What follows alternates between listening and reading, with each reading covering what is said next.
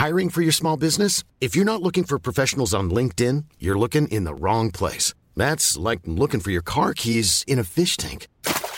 LinkedIn helps you hire professionals you can't find anywhere else, even those who aren't actively searching for a new job but might be open to the perfect role. In a given month, over 70% of LinkedIn users don't even visit other leading job sites. So start looking in the right place. With LinkedIn, you can hire professionals like a professional. Post your free job on linkedin.com/people today. Hey sis, are you FaceTiming me from HomeSense again? Saving money? That's my jam. What do we think? Outdoor dining set or wicker lounge set? Since your signature dish is a margarita, go with lounge. Okay, I am so ready for this party. It's been too long. Wait, go back. Show me those pretty ceramic plates. They're melamine. Even you can't break them. Look, these cute cushions match my... Is that my shirt?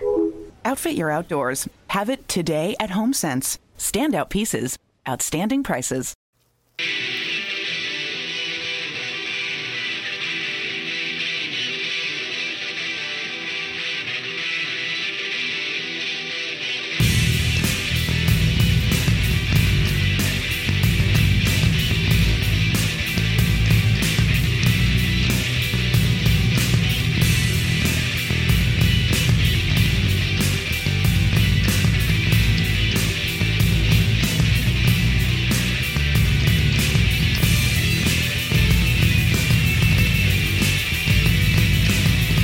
Good evening, everybody. It's Sunday night. It's Corner to Corner time, and we are live from C2CRadioshow.com and the very brand spanking new, fresh off the presses, Brian, newattitudemedia.com.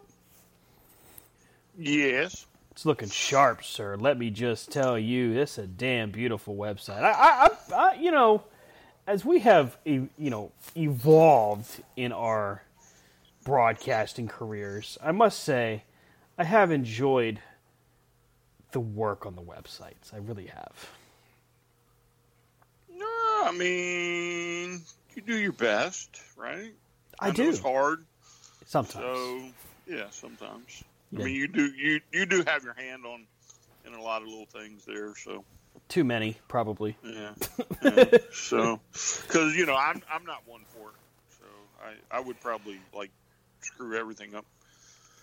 The hardest part is when you get random emails from Los Angeles, California, telling you something has changed. Oh no, don't worry about that. The bad part is, I'm sure that little jackass is listening. Oh, I know he does. I'm almost positive he does. Right now, he's probably scouring the web. Yeah.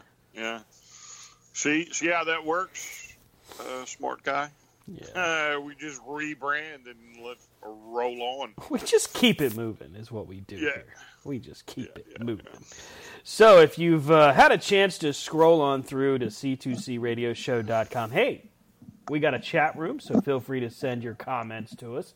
And then, of course, you can always check out, like I said, newattitudemedia.com, and let us know. Let us know what you think. If you got comments, if you got opinions, we will definitely read them on the air. And we'll no, let's not get crazy here. Oh, we won't guaranteed read them on the air, no matter what. Yeah, we're not. Yeah, what if they're I think they should be screened first, and then if it's appropriate, we can read them on the air. Okay, fine, but only because Brian said so. If it's appropriate for reading on the air, we will share it with the rest of the group. I mean, because I mean, think about it. They could be like Stan sucks big donkey. Whoa! You know you what can't I'm say and that on the radio. Stan's going to be like, man, Stan sucks big, and then we'll be like, hey, well, what happened with with the thing and the people and the stuff? But you can't guarantee 100% readage. You can't. We'll have to do what we can do. We'll have to, carry on our wayward sons or something like that. Mm-hmm. Yeah. So no more guarantee. Right. No guarantees. No guarantees. This isn't the WWE or WCW. We don't do guaranteed contracts here. I don't think they really do either. Yeah, no, they don't. They just Yeah. they just putz about, do their little merry dance. Oh boy, it's funny. It's so sad. Myself, Stan Grove, Brian Taylor is with me. We are working to get Rob on the line here as the Triple Threat works to bring you all the C2C goodness. Brian, it's just so sad though. There's literally no wrestling news to talk about. Nothing has happened in the past 2 weeks. Oh my God, you're listen. It's been so quiet. Listen, Linda. Pre-internet, somebody could have bought that crap. But not today. Not today. Everybody knows there's news. They're just tuning in to see what we're going to talk about. What news we're going to pick. And it's not like there's nothing to reach from. I mean, hey, Shaquille O'Neal draws 1.2 million viewers on AEW Dynamite. That's huge. What a number. What a demigod he is. Yeah, that's actually like ridiculous. I mean, when you think about it, it's Shaquille O'Neal is retired NBA Hall of Famer, of course. Very brief stints, brief runs in wrestling. I mean, he's been in WWE for a quick thing. AEW, he's been there a few times. WCW, of course, back in the 90s. But he's never really been in the ring. With this past week with Dynamite, he actually was in a backstage segment with Brandy Rhodes. Brandy throws the water on him. And that was kind of it. To me, I didn't really find the segment to be anything really special. I probably would have liked to have seen Brandy and, what's her name, Jade Cargill, go back and forth again. That would have been more entertaining. But apparently 1.2 million people really found it to be entertaining. Well, I mean, I didn't really catch much in the way of like, bam, here it is. You know what I'm saying? I mean, I was just watching the show. I didn't get any, I don't remember any like forewarning other than like he's on the show. You know what I'm saying? Yeah. So I'm just curious if I might have missed a couple of tweets like, oh, in the next segment, Shaquille O'Neal. Well, and I was curious because I since Wednesday I didn't watch the show back. I don't usually get a chance to watch it more than once. I haven't been able to figure out like what happened just before or just after that segment. Like, was Sting supposed to come out right after, or was like Kenny Omega going to be on? You know what I mean? Was there a powerful lead-in or follow-up that we just missed, or was it just people just happened to turn the channel at that right magic time? Yeah, again, I don't know what I missed. I think it's great that 1 point whatever million did turn in. Yes, but I'm just curious as to how they knew that particular segment. And that's funny. So on Skype, when Rob joins in, it says there he is. The door opens, as you can hear, and we are joined. Indeed, the triple threat is complete. All three members of us. Rob Hefner is here. Rob, how are you, man? I'm good. How are you all? We're good. Wow, you sound so crisp and clear. Sounding good, sir. Oh, well, it's that funny thing. Modern technology. It sounds great, man. So, Rob, I was just telling Brian how much of a shame it is that there's no wrestling news that really happened this past week. Nothing big really happened.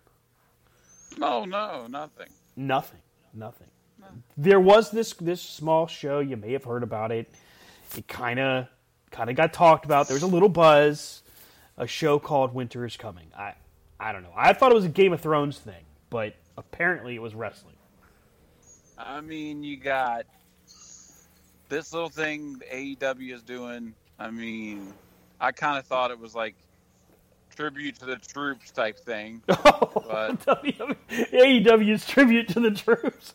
Nice. But yeah, there was absolutely nothing to get excited about in the world of wrestling this week. I don't even understand why people are talking about it. People are upset. Just talk about something else. Fans are complaining. They're like, Vince has ruined wrestling. There's nothing good ever happening. All right, you know what? I got to be honest. I wouldn't be fair, wouldn't be prudent to keep this up. How is it always Vince's fault? You know what I mean? Like, Isn't everything? it's like Vince is like, finally something wasn't. You know why it's not his fault? Because it was actually a good idea. Got the Rona? Blame Vince.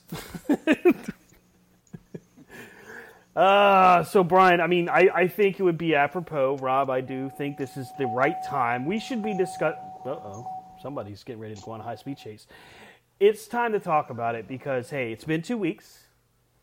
We didn't get a whole ton of time to really go into it when it happened. So, hey, let's start with Winter is Coming. Let's start with what started it all. Good Lord. Sounds like Rob's on the road, maybe? On the road again? What happened?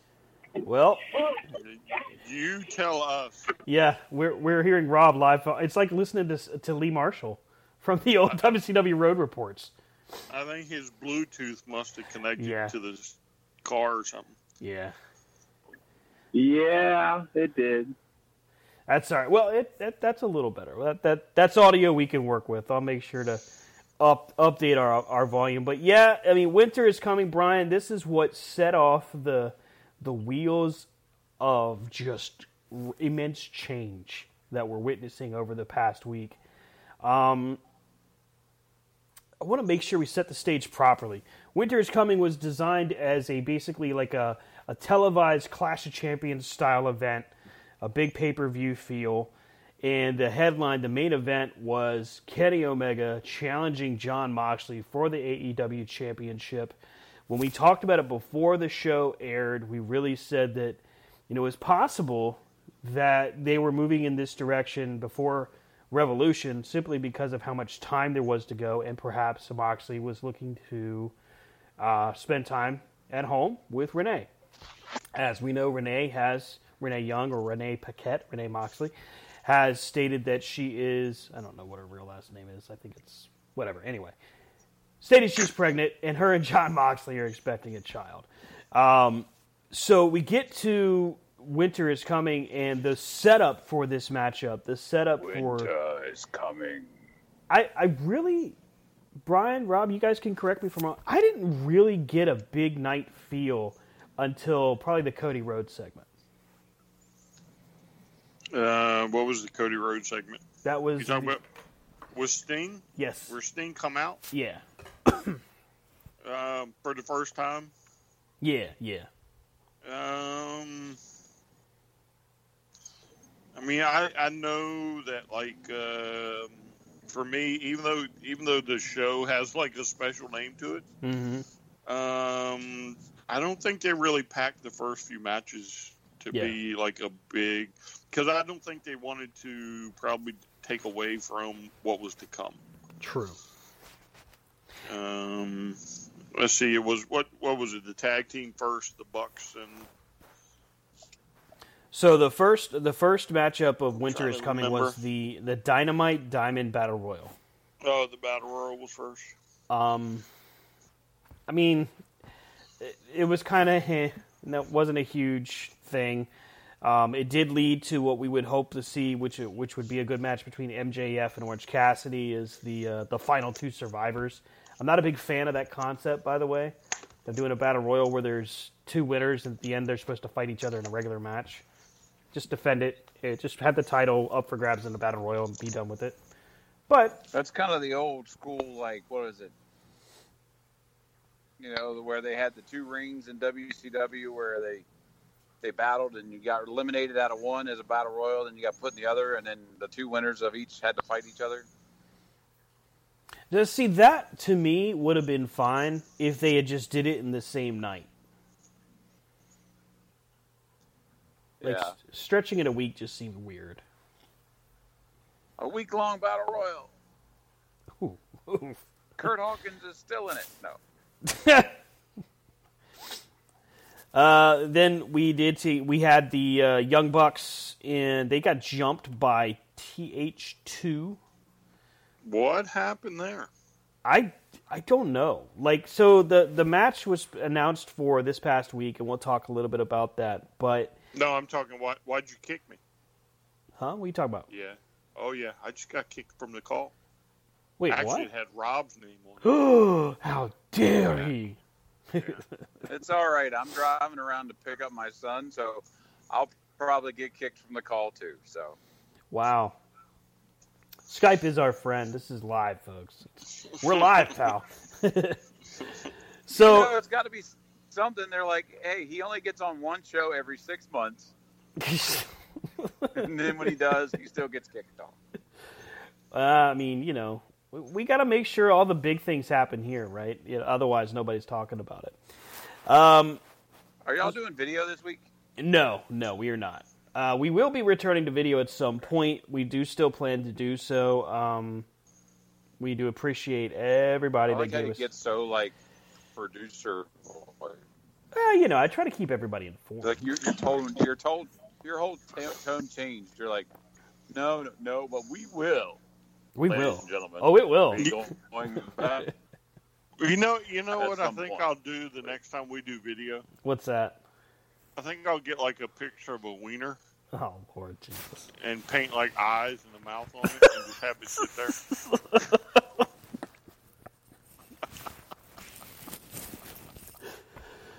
I'm just going to randomly change the autograph pictures behind me as the show goes on. Rob's video will be all like snippy and cutting in and out. So like 1 second we'll see an autograph over his left shoulder. The next it'll be on his head. So when we're talking I'll about change my T-shirt every time I get it, and you poor Rob's be like, cause. it'll be impossible for Stan to splice together. Like, damn it, did I lose you? Should you? You want to tell them that you lost the first part of that whole little? Yeah, I caught the second half of what you said, Rob. I'm sorry. Okay. The wonders of modern technology, I tell you. Modern technology. So, Brian, we were talking about the Battle Royal, how it was kind of an odd way to start the show because it was just, like, the Battle Royal itself was just kind of nothing really huge about it. It did lead us to getting a glance at what we would see the following week, which was MJF and Orange Cassidy. Rob and I were both kind of commenting to the fact that it was just weird to see it stretched from here's your last two guys to the following week instead of just doing it right then and there. I don't really have a problem with it, but I didn't think the Battle Royal was. To me, there's not really a lot of importance on that ring anyway. Yeah. It's not like it really gets defended or, it's, the key to the castle, so to speak, to where you can get a title shot somewhere down the line. So it's just a nice big fat piece of metal. Yeah, and you could tell that this was an awkward thing for Justin Roberts because he really wasn't so great at announcing the name of the ring or the match. It seemed like he was a little awkward. If you only do it once a year. So. Right. So we had Jericho and Kazarian, which was actually not a bad match. I think that what we're finding with Jericho is that kind of what we already knew. He can work literally with anybody, any style. I honestly think he could, at this stage of the game, he could probably still work luchador style. Oh, I don't know about that. I think a really good one would probably blow him up. Well, I didn't say he never gets blown up because the guy is sucking wind half the time during most of his matches. Doesn't mean he's bad. I'm just saying, cardio-wise, people blow him up pretty quick. Yeah, I don't know if he could keep up with a luchador. You did allude to the Young Bucks getting confronted and attacked, or the tag team scene, rather. The Bucks were announced to be facing TH2, but they actually got jumped by TH2 as Max... I'm sorry, I'm reading this because I want to make sure I get the names right. Max Caster and Anthony Bowens, the Acclaimed, did like a battle rap kind of thing on them. And that was entertaining by itself, but the whole TH2 jumping them was like... You could tell that they were like, "Come on, guys! This is the line. You're supposed to do the attack thing. Come on!" Like the Acclaim just kept looking, it kept glancing over to their left shoulder, And if you're the Young Bucks, how are you not smart enough to go, oh, there's someone coming from the left? I don't know. I didn't pay enough attention to see that. You were waiting to see Shaquille. I know. It's okay. No, because he wasn't supposed to be there that night. That's a good point. You're good. That's a good point. It's a good point. I I can't argue with that. What do I do? think you're getting your shows mixed up. Getting my weeks. Yeah. So I don't know. It's just a segment. Again, I don't think anything that really occurred prior to Cody was meant to be anything more than just like something normal. Because I don't think they really wanted you to get too invested. In the show. And if Britt Baker and Layla Hirsch was any indication, you're absolutely dead on. Because that match was the drizzling just garbage. And that's not to say that neither tried. Of course they did. But just not good. I will say this. And this is something that we've been saying pretty well since Britt Baker turned bad. Britt Baker as a heel is money. Yes. Yeah. I don't think there's any doubt that as she continues to grow, she's AEW Women's Champion. I don't know about soon, but down the road. Oh, yeah, and she'll get it and hold it for quite a while. Yeah. Yeah. Probably their first solid heel female. I still don't know that Nyla Rose has solidified her role there yet. I think Nyla's going to flip before it's all said and done based off of what the pay-per-view or whatever where Between she her lost. And Vicky. Yeah. Plus you have, Jade is now with Vicky too, so the time is almost right. I do. Oh, wow. And just Skype is, like I said, Skype is being crazy, unreal. Let me get both gentlemen back on the line. Oh, here we go. There he is. He's back. What the heck? Skype is kicking me out and asking me to fuck. Whoa, that's live. We're live, pal. Grade the call. Do you give it a thumbs down and be like, no? I'm about to. We love Skype. We do. I don't know what the hell the problem is. I don't know either. Could be just an issue on their end. Yeah, so if it happens again, I'll, again, it's no problem me getting back on. But, so anyway, so I think the time's right for Nyla to turn face. So pretty much all the way up to this point, nobody is really seeing anything outlandish or out of this world. Seems like just your ordinary average Dynamite, which honestly I wouldn't even say that because Dynamite typically is a pretty good show. The Battle Royal on through Britt Baker's match, I just was like, I don't know, man. They're just not picking it up. They're just not doing it. But again, I go ahead. Man, they just have this weird way of like certain spots. Like I don't want to say like meaning, but like hitting certain spots. Yeah. Like sometimes they'll be good for the whole show.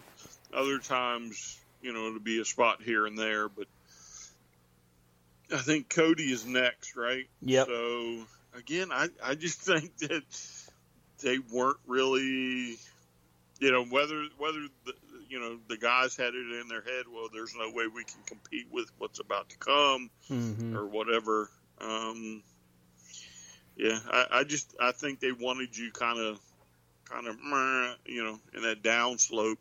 Right. So that when the lights went off and the little vignette kicked in, you'd perk right up and be like, whoa, what is this? Well, and that's exactly what happened. So, the Battle Royal, like I said, I think the Battle Royal was, you couldn't put it anywhere else on this show but to start it off. So I was okay with that. I wasn't a big fan of the Battle Royal only because of the fact that it was so disjointed and so many guys were confused as to what to do. But once you get to Jericho and Kazarian, you're like, all right, cool. Now we're going to hit the gas. Now we're good to go. They slow back down for the Bucks piece and for the women's match. So then we get to Ricky Starks and Will Hobbs. Stokes. I'm just all over the map today. against Darby Allin and Cody Rhodes, and all of a sudden we're like, okay, this is something. This could be good. We get through the tag match, and it really wasn't. Man, I don't want to be a jerk about this. It wasn't great. It wasn't an awful match, but it wasn't great. It was just an ordinary match. But it doesn't matter, because everything that happens after this point is when Winter is Coming becomes like a holy shit kind of show. Because it's Brian Cage who hits the ring, and all of a sudden Team Taz is all over the place, beating the crap out of Darby, beating the crap out of Cody. Dustin hits the ring, he gets beat down, and then the lights go out. And then the music plays, and hey, Mikey Ruckus with AEW doing their music, this guy has some serious talent, like Jim Johnston level talent. And I'm really confident that he's going to continue to turn out some great music. We finally get a chance to see a big, and I would say this would be one of those major like television moments for former WCW, not WWE or WWF, WCW fans to tune back into wrestling and say, yes, this is what I want to watch. Because that's the feeling we got. Tony Schiavone loses his mind. Jim Ross is calling him the Stinger, and out comes Sting with, like Brian described, a vignette that made everybody go like, what? What is this? And it was amazing. Yeah, so I didn't... I think when I saw the second Crow... Yeah. Because I missed the first one. But there was one, like, right before the name pops up. That's just kind of like sitting there. Uh-huh. It was like, holy shit, this is Sting. Right. And, you know, again, if the rest of the night had been what it could have been, right? Because, you know, they normally are pretty good, especially on these named shows, right? To just lay it all out there. Right. If this particular one had been like the others, and they had just front-loaded this show, I really could have seen the energy being taken out prior to this. But again, you're sitting there, the lights go out, and you're kind of like, okay, so this is Tony's surprise number 2. Right. All right, because Khan said he's got a lot of surprises in store. And you're like, okay. And then when it starts and the snow starts coming out, and it's like, oh, okay, now this is starting to make sense. Winter is coming. But who the hell's Winter? I thought it was Glacier. I'm not going to lie. No. The music first started, and I said, no, he didn't bring Glacier out. Because, I mean, you know, here's the snow coming down. You see, like, water, like, big ice sculptures. I'm like, wait, is this Glacier? And my wife looks at me and is like, who? And I'm like, no, don't worry about it. It's not anybody important. And then we were both just holy shit the whole way through as out comes Sting. Yeah. Again, once the letters start stacking up and, you know, it spells out Sting, you know, it wasn't like make me jump off the couch, make me scream or holler.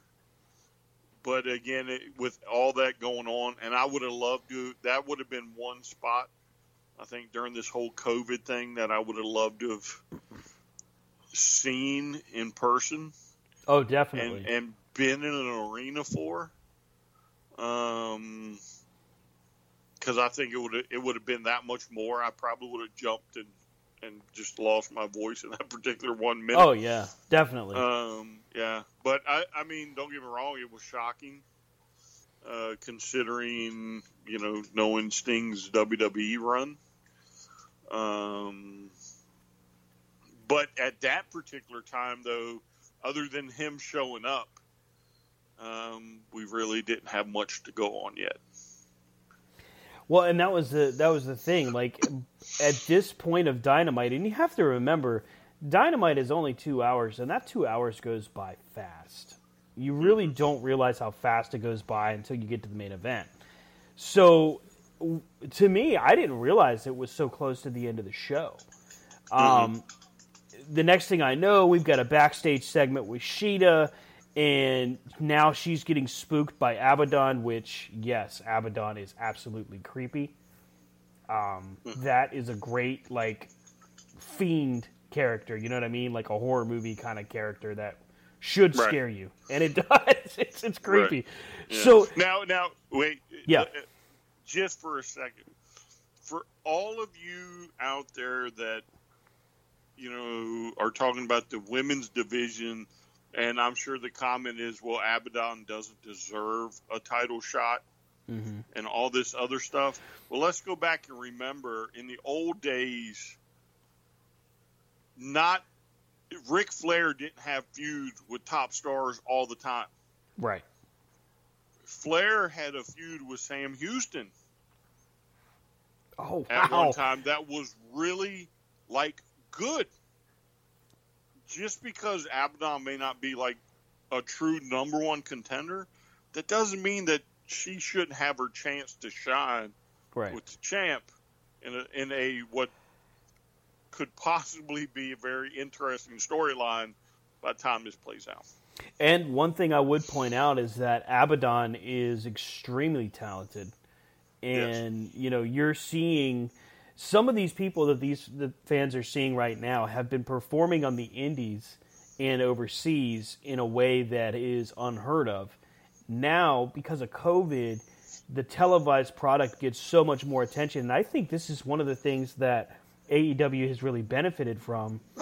Your televised product right now is WWE or AEW. Impact's TV presence is pretty minimal. And we'll talk more about Impact here later tonight because there's definitely a lot to cover. But Ring of Honor's TV presence is minimal. You know, you've got AEW and WWE. So AEW has done the best of maximizing minutes and maximizing their exposure with a very less is more approach. And, I mean, at some points, Brian, you've seen it, myself and Sonny Chase were like, God, why are they doing this? Why are they doing that? But the reality is, when something big happens, like Sting, like Abaddon, in her presence, it's like, dude, it is energizing. And everything that happened before could almost be absolutely nothing. Oh, my goodness. And Skype is just absolutely destroying me. I'm going to ask that you just bear with us here on the noise. This is the wonders of live audio. Are you there? Yeah, here we are. I'll call you next time. Got it. Yeah, because I was on the process to call you back, and then you called me. I was like, what does this little hoe want? I was like, oh, it's Stan. Let me answer that. One of Brian's hoes is calling. Yeah, so, I mean, you know, again, you know, I don't want people to forget that, you know, just because, you know, she's not the number one contender, that doesn't mean, you know, that she shouldn't get a storyline. No, and the fact actually, is, she's what, number 5 now? Yeah, she's moving up the rankings, and frankly, a character like this is where AEW can embrace the entertainment aspect and do just fine. Abaddon, as a contender, yeah, I get it, I understand, rankings should matter, I get it, I get tired of the fans that say that, but here's the thing, when you have a character that appeals on both sides of the fence, why not capitalize? Why not make her an out-of-nowhere contender? Because now it's like, who is this person? The intrigue level is there. You have more reason to watch her when she's working her way to the belt. If she indeed wins it, which could be cool, depending on how it's done, you have a reason to be like, what is this person all about? And one of the big complaints from fans has been, who are these women and why aren't we seeing more of them? Well, how else do you create more attention? Yeah, I think the other problem, too, is a lot of these fans don't realize or don't watch what AEW does on Monday and Tuesday. Because, again, you know, I don't know how many times this got to be explained to people. You know, so AEW's week kicks off Monday at noon, yeah. Yeah, and then it carries over into Dark. And there are things that happen on Dark that carry over into Wednesday because, again, they only have 2 hours, which is kind of refreshing because, you know, sometimes 3 hours is an eternity. Right.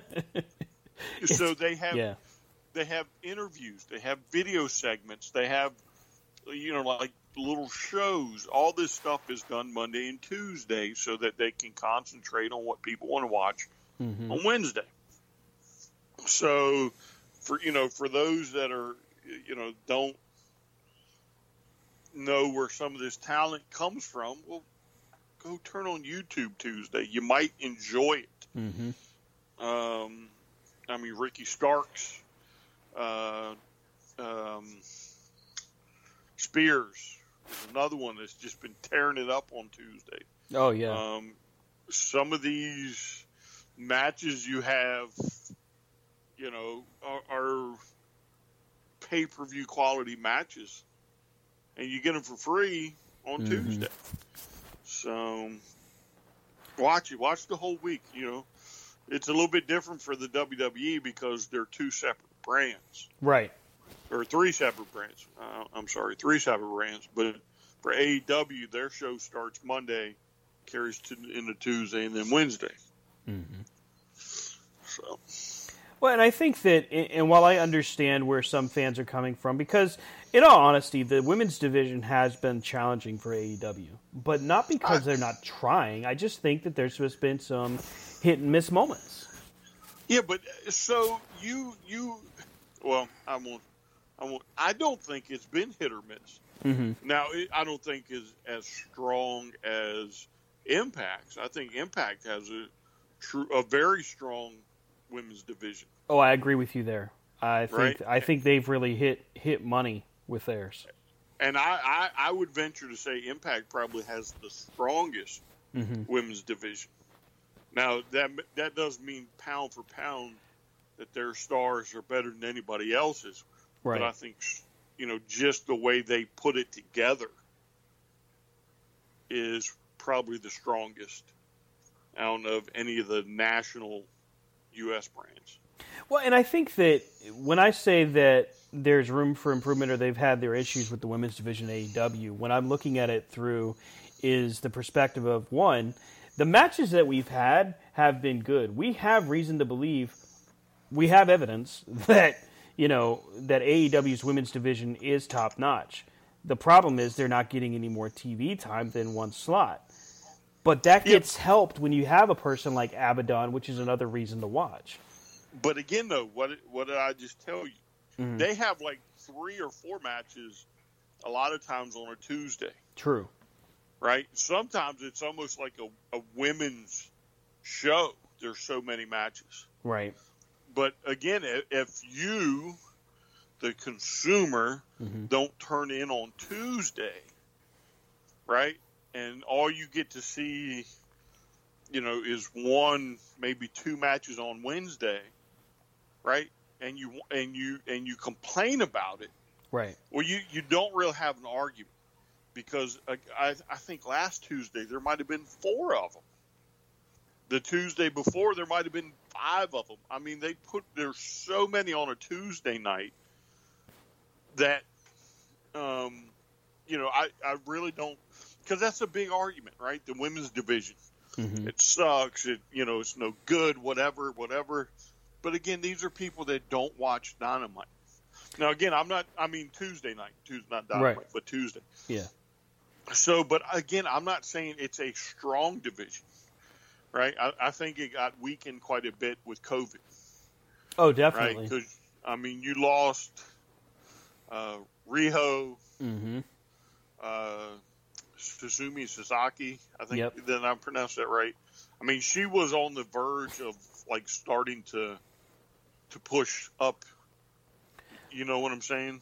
Right. She was starting to go. That rocket was strapped on her back.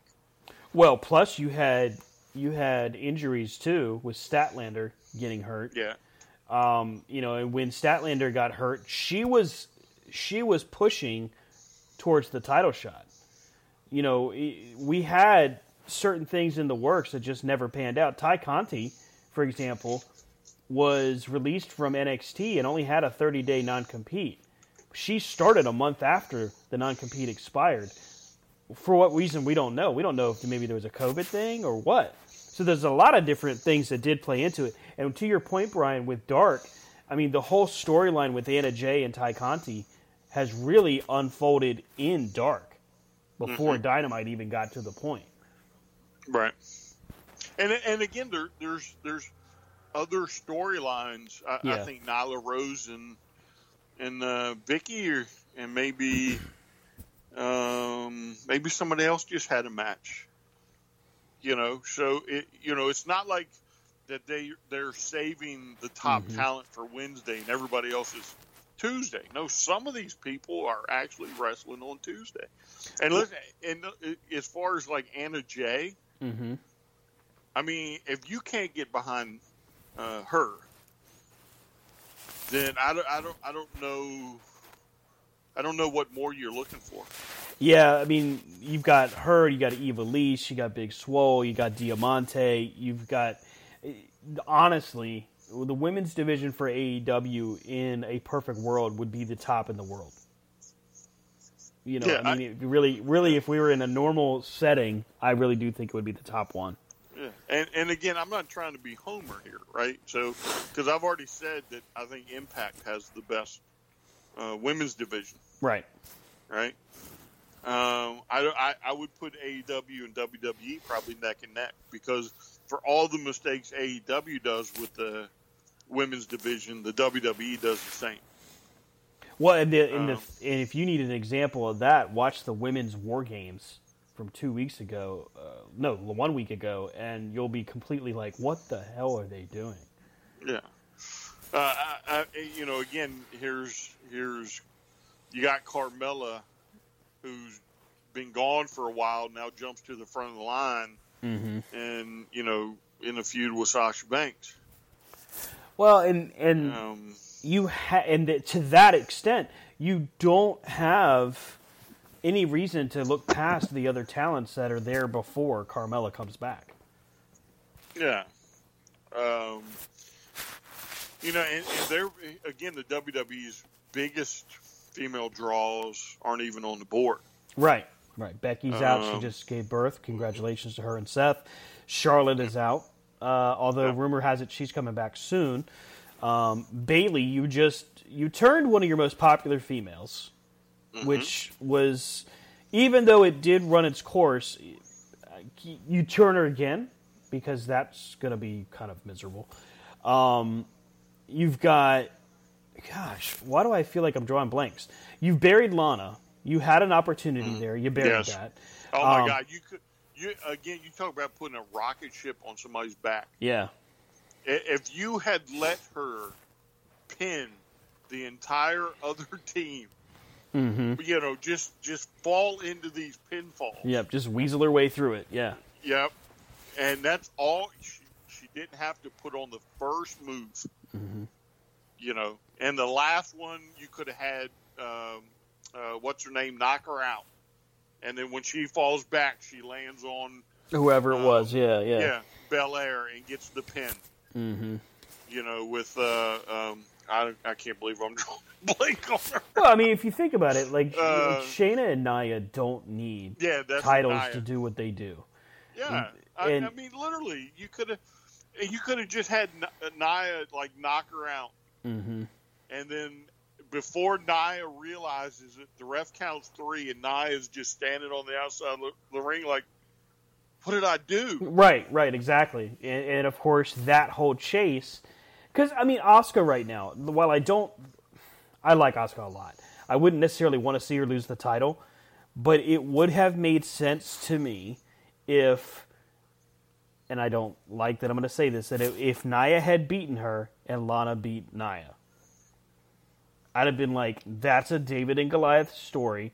You just did a 24 episode on her, which was a good episode, but you completely dropped the ball. You completely whiffed when you made her the sole survivor by double count out. What?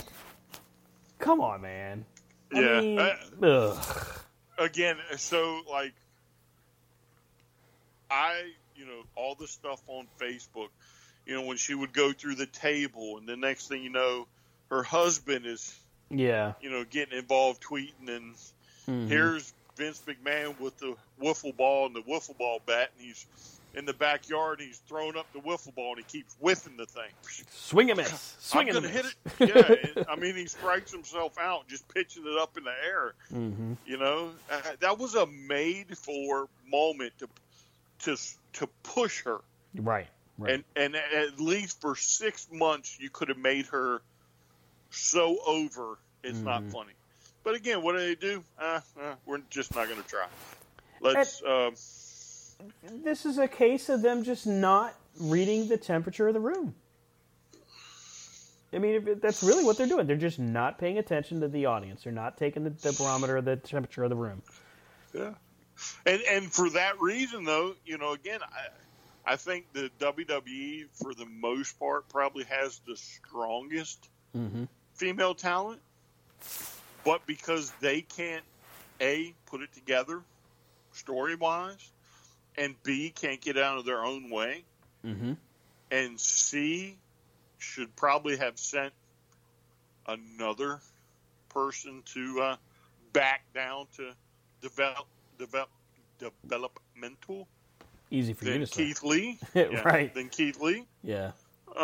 They're it's clear they just have no clue what they're doing, and that's why I think they're on par with AEW, and that's why Impact, I think, has the strongest. Yeah, this is a situation, with WWE right now. WWE claims to be the top promotion, and I'm not necessarily anti-WWE. However, you can't make that kind of claim and then consistently miss every softball that's thrown to you. Because frankly, Lana lucks her way into being over. Okay, we know this. We recognize it pretty easily. You have an opportunity here. It's not like she has to stay champion for long. You do it. Make your money. Make hay while the sun is shining, as the old saying goes. You've got opportunity with Rhea Ripley and having a big moment at Mania. Let's go backwards to go forwards here. And having her beat Charlotte. Rhea Ripley needs that moment. Charlotte does not. Right. Ripley doesn't win, so now Charlotte's in charge at the top of the NXT mountain. Now you look like an idiot. So then what do? Io Shirai wins the title. Cool. I like Io Shirai. So now what happens? Well, now Io Shirai's challenger list is minimal because you're sticking with just Candice LeRae and Dakota Kai. Because you can't see past and see other people, I guess. Makes no sense. Every time that you make the statement that you're the top, you consistently kick yourself in the balls. I mean, it's just, that's how it feels to me. It's like you literally just kick yourself in the nuts. All right, so back to winter is coming. Winter is coming, or I guess we should say winter is coming. Here's winter's past. Right, winter's is gone. It's gone. Winter's done. Winter's done. We're in spring now. Well, it is. I wish it is Virginia. I mean, it was a little warm today. Yeah, winter's still coming. So, Jon Moxley and Kenny Omega. To be fair, let's call this match what it was. It was not a New Japan style matchup. Okay, that does not mean that this was a bad match because it actually was quite good. And then we start to see more of the plan unfolding that has been talked about all week long. And then finally, the reason I texted Brian said, "Oh my God," because Kenny Omega has Don Callis calling commentary for his title shot. And you're like, oh, okay, this is okay. We've already been kind of warmed up to this, that Callis is his friend. There's seen it a couple times. Yep. There's the gentleman's agreement where you're like, okay, that's dumb, but all right, fine. Moxley is not obeying it. So I'm like, okay, well, so to me, the screw job that they're calling it isn't a screw job. Yeah, but so the gentleman's agreement is not so much for him not to break the rules. It's for him not to pull out the bag of thumbtacks to break the rules. Was that You the see what I'm only saying? major part? Yeah, the gentleman agreement is for him not to go hardcore, Okay. right? Because, for him not to, use the tables, use a chair. You know what I'm saying? It was more of, hey, we're just gonna have a wrestling match, right? Mm-hmm. So if Moxley pokes Kenny in the eye, okay, no big deal. But if Moxley grabs a chair and elbow smashes him from the top rope, Mm-hmm. and splits his head open, well, you're not being very gentlemanlike. You see what I'm saying? It was more to corral Moxley into, I can wrestle. I can do more than hardcore. Sure, I can. Right. Again, a gentleman's agreement. And the thing is, leading up to this, seeing the lead up to this matchup, you're like, okay. And then Mox is he beats him up and he says all that, and you kind of get the feeling that it's going to be a good, solid match. But you did get the feeling that I was going to be on the level. Nothing really weird. They fight all over the place. They're outside, they're inside the ring. But again, to your point, Brian, not exactly an Extreme Rules matchup. Close. Yeah, close, but not really. Yeah, not like you're used to seeing with Mox. Right. Especially after, the last two, Kingston and Archer, I think it was. Yeah. So, they got a little bit more. I think both of those had blood. Mm-hmm. Could be wrong, but I'm pretty sure. So, again, that's the gentleman's agreement. We're going to settle this like men. And, back in the day, men didn't split other men's wigs. In the sport of kings, we don't bleed. So there's the one point of view that I had where I'm like, I don't see the screw job part of it, right? And then there's the other side of it, where they go outside the ring, it's late in the matchup, and Mox has had enough. Mox is tired of it. He's already tried for the chair, says the heck with it, and throws it down. Doesn't beat Kenny here. Hits the paradigm shift. Kenny kicks out at 2. And now Mox is pissed. Takes him outside. Just says, you know what? Screw it. I'm going for it. Throws Kenny Omega into what I only assume is a speaker box. Mm-hmm. No, it was a heater. I'm sorry. It was a space heater because it was so cold out. It was in the 40s, as it happens in Florida during winter is coming. So he does throw Omega into it, and Omega apparently gets a piece of metal or glass or wood in his eye. Thankfully it didn't damage his eye, but he gets cut. Mm-hmm. That's when it starts to shift, and I'm like, okay, so this is where Kenny thinks that he's crossed the line. To me, I'm like, all right, that's fine. That makes sense. They get back in the ring, and now all of a sudden Don Callis is like, I got to go check on Kenny. All right, well, Callis comes down to check on his friend. Nothing really weird here. It actually took me a couple times watching the end of this matchup before I really started to understand how they laid it out as far as a screw job. All right, Callis is on the ropes, and he's kind of giving Moxley a piece of his mind. He's pointing the finger, leave him alone, that's my friend kind of thing. And Moxley is like, screw you, clocks him. Now, Callis, when he falls, and this was a work of art. I give him credit for it. When he falls, the mic drops out of his hand. And what he was doing with the mic, I don't know. I guess he was trying to get Mox's attention. He just kept hitting it like he was trying to make it make a noise. Mm-hmm. So he tosses it in the ring as he falls down on the apron. And then Omega takes the styrofoam off of the little foam cover and then boom, right at Mox's head, right between the eyes. Even this, leading up to the One-Winged Angel, to me, I'm just like, he's just getting even. That was what I thought. Mm-hmm. It wasn't until the pinfall and he sprints away with Callis there, I'm like, wait, what the hell? And then you hear Shivani. Shivani with, this is Tony Schiavone at his best. This is bullshit. It's just pure emotion. It's, and you're like, what the hell is going on? And Alex Marvez catches up to him and says, what is going on? Where are you going? What just happened here? They're freaking out. And Don Callis lays down the fateful comments of, you know what, me and Kenny will tell you all about it on Tuesday. And Marvez says, wait, Dynamite's on Wednesdays. We'll tell you on Tuesday at Impact. Mm-hmm. And the whole wrestling world gets flipped on its ear. Yes. I mean, wow. So I like the match. I don't think it's as good as we're going to see yet out of these two. I agree. Right? So we still have the rubber match, if I remember right. Because Mox won, earlier this year. Kenny won this one. Mm-hmm. You know there's a rematch coming. I think they're going to lay it all on the line in this rematch. Right. They supposedly did a really good job with Sting, where they didn't tell anybody, and it was really kept quiet until it was showtime, as to quote Sting, right? Oh, I see what you did there. Well done. Yeah, like that. Yeah.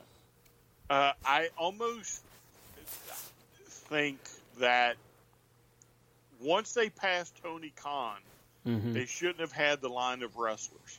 No. And why was Tony smiling? I didn't like that at all. I don't think it was smiling. I think if you go back and watch it in the context of what Callis says on Tuesday night, I think it was. I think Callis says it. Supposedly, Tony is yelling at him. Oh, really? Yeah, because again, it's a screw job, right? Tony shouldn't know this is coming. Correct. Right. So that's why Tony hops up, because he is in, Gorilla, and they have to walk past him. I'm pretty sure Callis says it on Tuesday. Tony is yelling at him, but of course you can't hear it, and it's a quick pass. Because at first I thought that he was like almost celebrating this too, but then somewhere along the way, Callis says no, he was yelling, and then it kind of all made sense as far as what Tony was doing. Now I didn't catch if he smiled at him or anything, but I think it's one of those things where you have to not read too much into it.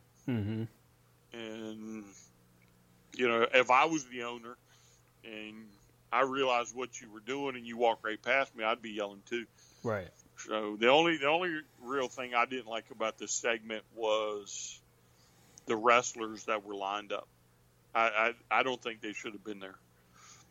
Well, yeah, because that was just and it was awkward seeing them all there, because what the hell? What are they all doing there? Yeah. It kind of reminded me of when Jericho won the belt, and everybody's backstage. He's like, I guess nobody really cares about Le Champion. He just kept walking.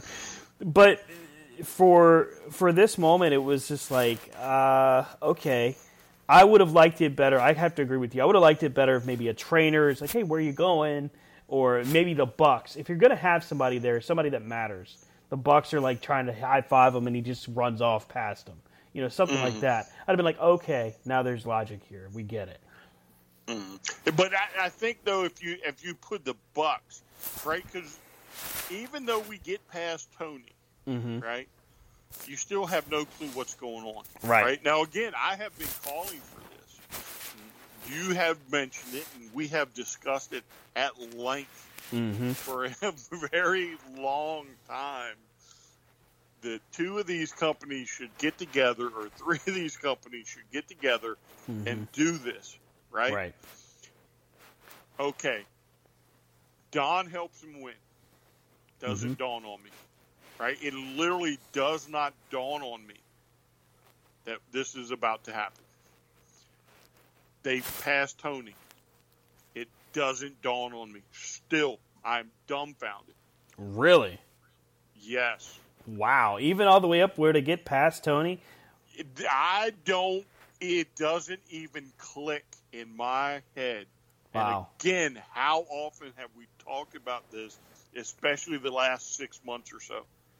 I mean, it's been pretty much a weekly conversation. You're right.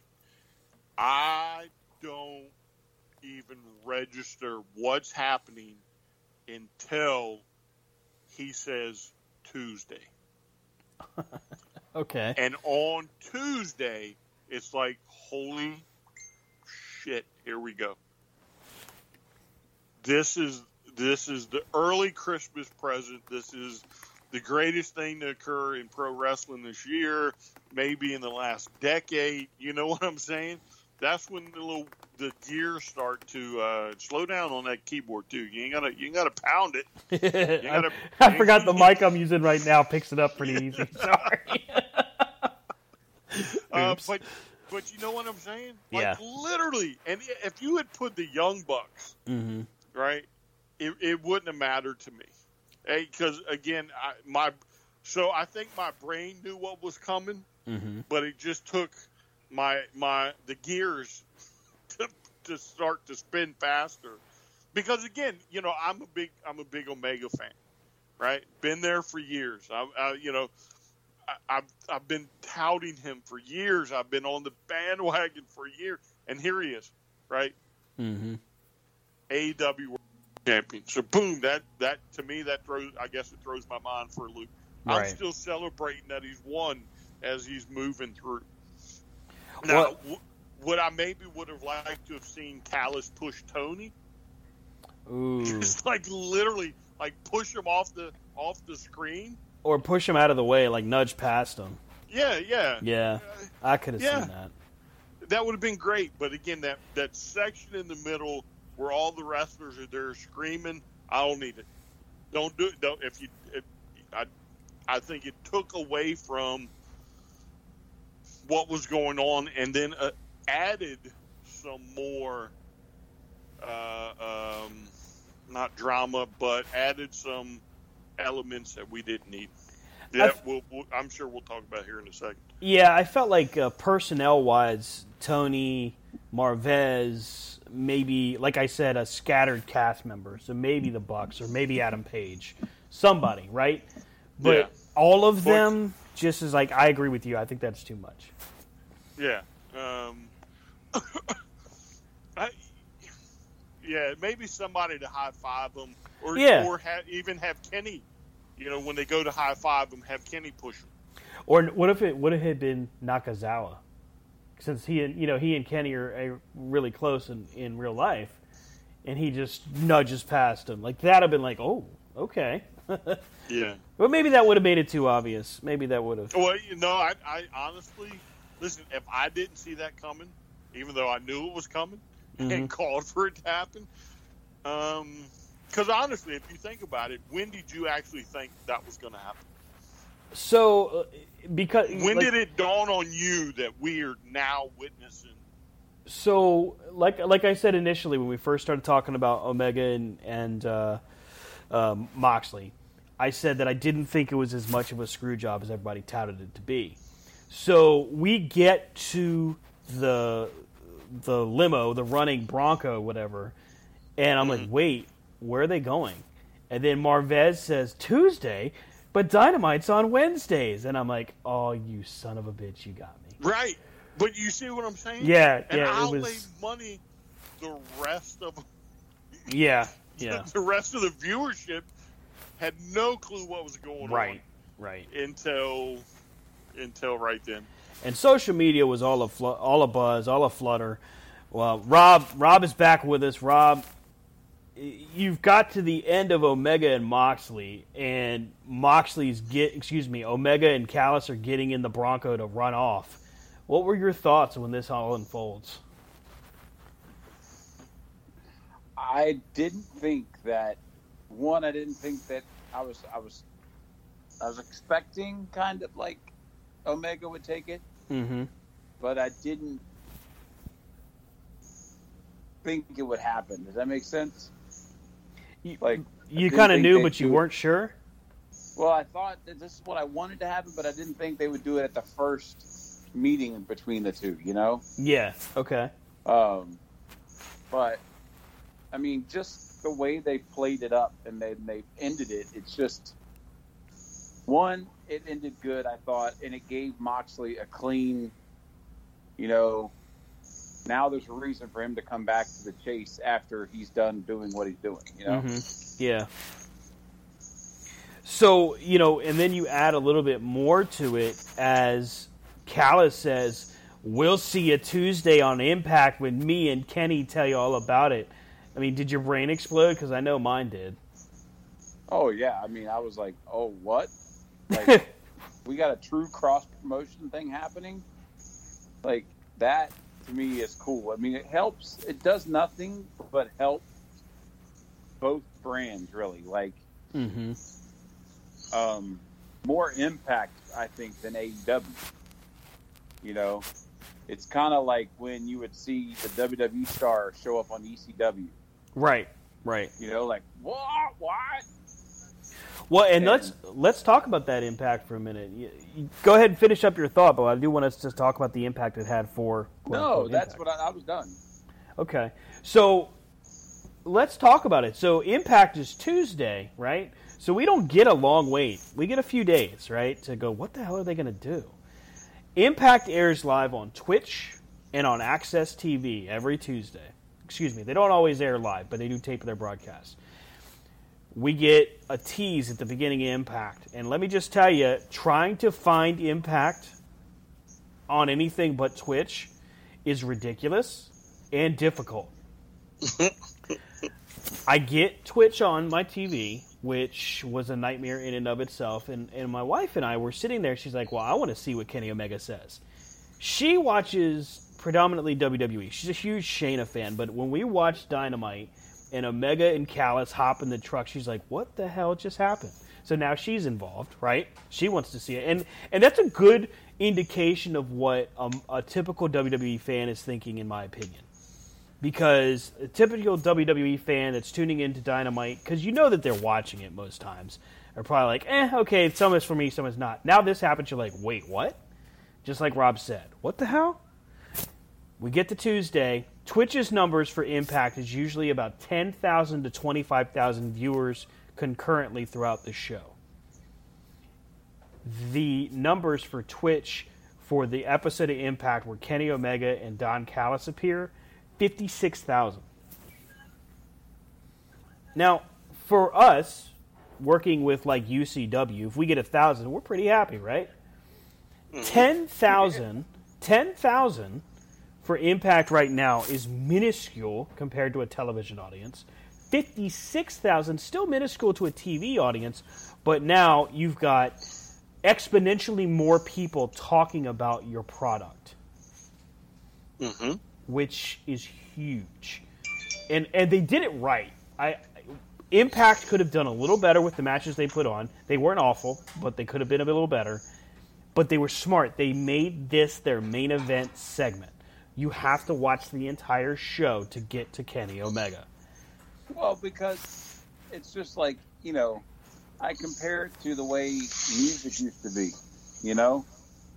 Like, when you got a cassette tape, and they put their biggest hit as the first song on the cassette tape, how often did you listen to the rest of the cassette tape?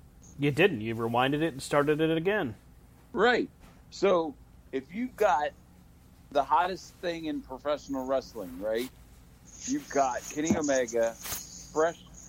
I mean, heck, his nameplates probably weren't even done yet. But now he's on this show.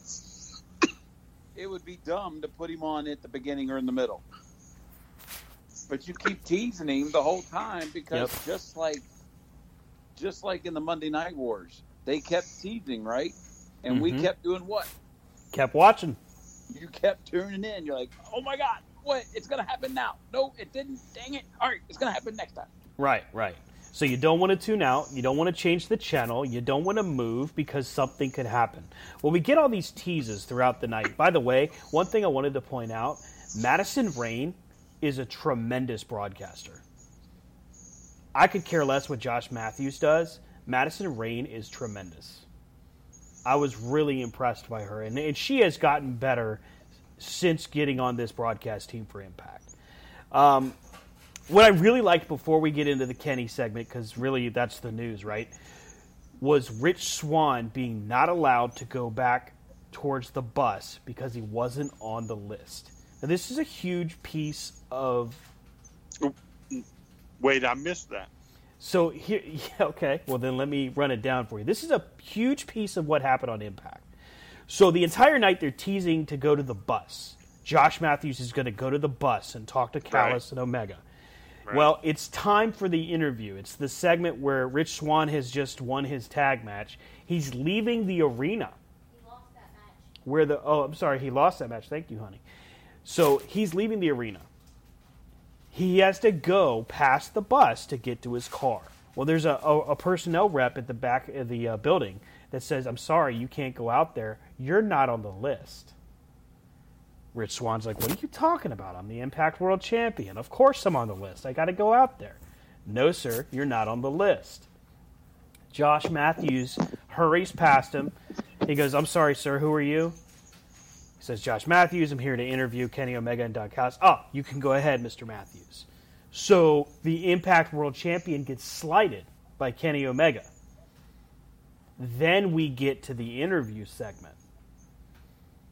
So this is huge because we're only at this point, we're still so early in this partnership or this crossover.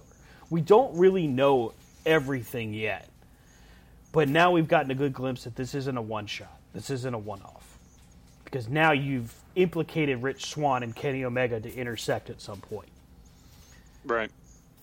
And the coolest part of it is when Kenny Omega is talking, which was limited.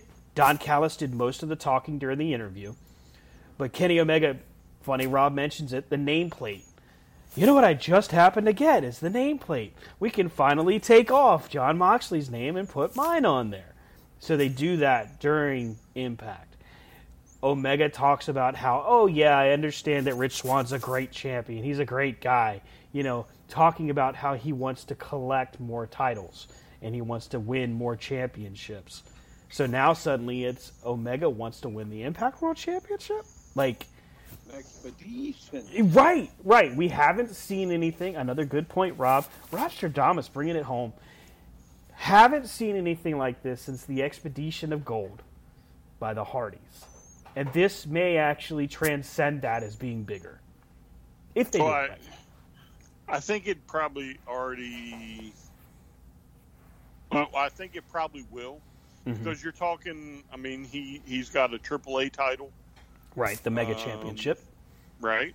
And now he's AEW. So I would imagine that he's probably going to net a few more.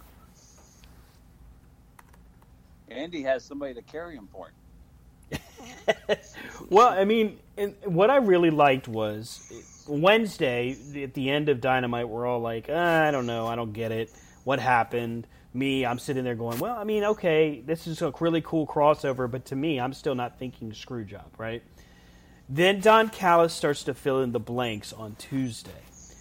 Callis tells us about how he's been maneuvering the hands of wrestling history, putting Kenny Omega and Chris Jericho together in New Japan, thus creating All Elite Wrestling. And now you see the narrative shift, and they did a great job of telling the story. And it really set the table, in my opinion, for just limitless possibilities. Oh, I agree. However, I'm kind of a little upset over that first interview. Really? Why's that? Because they didn't really give me much. You know what I'm saying? They teased me. Welcome to the business, kid. Yeah, they teased me. I like where he called Matthews a stooge. Yeah, Stanford stooge. Yeah. You know what I'm saying? Yeah. I felt like a fish in the water. Like they threw the hook out there, right, with no worm on it, and I'm just I'm like the dork fish. It's oh, what's this corn dog doing at the bottom of the ocean? You know what I'm saying? Yeah. I mean, I bought it. I thought it was a good interview, but I didn't like it because they didn't give me too much information. If that makes sense. Well, I want a time. I want a place. I want match. Let's go. Come on, buddy. Got to be patient. Let's tell Brian what he tells us. You got to wait. Come on. Got to walk before you can run, sir. I know. Let the candle burn, kid. Let it burn. I know, but I mean, again, for me, the build was 6. This has been building for 6 months. Let's go. Yeah. So some of the things from the guy who's like, all right, we're done with that story. Like, we didn't have enough. We didn't have enough. Now he's like, all right, we've had enough. Let's go. Right. And here's the thing. Like, that's the coolest part. What I noticed on social media throughout Wednesday, Dynamite for Winter is Coming, Tuesday, Impact that follows, the amount of positivity versus negativity. Primarily positive for everything I saw. Positivity. I mean, well, the only negative ones are going to be your bobbleheads, your diehard bobbleheads. And for that, Brian, I don't know. Go ahead. Do what? Oh, I was going to say, who cannot understand what a historic moment this is.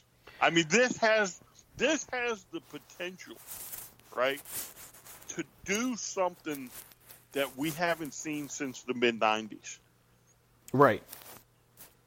To drive the viewership up to 3-4 million viewers. Mm-hmm. I mean, if done correctly, this has a chance to push wrestling back to heights we haven't seen in a long time. And this is one of those things where you have to enjoy the ride for one, but you have to let nature take its course, right? You have to let it unfold. Because if you rush, if you skip past a step, you will ruin this. And those fans that are like, I wish they would hurry up, or no, the one I saw the most, this was the one that was probably prevailing theory from, as Brian puts it, the bobbleheads. These were people that were like, imagine being, second or third best to WWE and having to partner with another company to get clout. Well, first off, that's wrong on a lot of levels. First off, the amount of money that AEW makes and Tony Khan has is right on par with Vince. So let's just throw that right out. Secondly, to think that it's a bad idea to help business overall grow is not only an unsound practice if you have any knowledge of a business, it's also just stupid as a fan. Why would you not want the industry that you love to grow? So as a reformed bobblehead. Oh wow, we're really going there. Talking to a bobblehead that is now coming out of the light. You were there at one time, bro. You were there at one time. Maybe you would have grasped this situation, but there were a lot of them that you simply didn't grasp, right?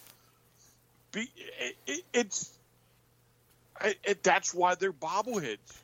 They just cannot, for the life of them, get off of that train, right? Again, these are the people, and I've said it before, I'll say it again. You could be having an independent show across the street from them. Mm-hmm. You could put $5 a ticket, and they still wouldn't cross the street to see the show. But you put that drivel on Monday or Friday night, and not only are they turning it on, but they think it's the best wrestling out there. I mean, I think there's bobbleheads on both sides, actually. True. I mean, there's guys that are like the comic book guy from, The Simpsons, that if AEW puts it on television, it's amazing, but if WWE does the same thing, and it has happened a few times, they're like, WWE is the worst. First off, right. Okay. You got to give them time. You got to give them a chance. Right. You don't have to like them. That's fine. I don't care. To me, it's about, dude, if this is the business that we're in and the business that we love, dude, let's just have everybody. Just a rising tide raises all ships. So why not? WWE they kick themselves in the balls. We don't have to do it for them. You know what I mean? We just talked about it earlier about the women's division for WWE.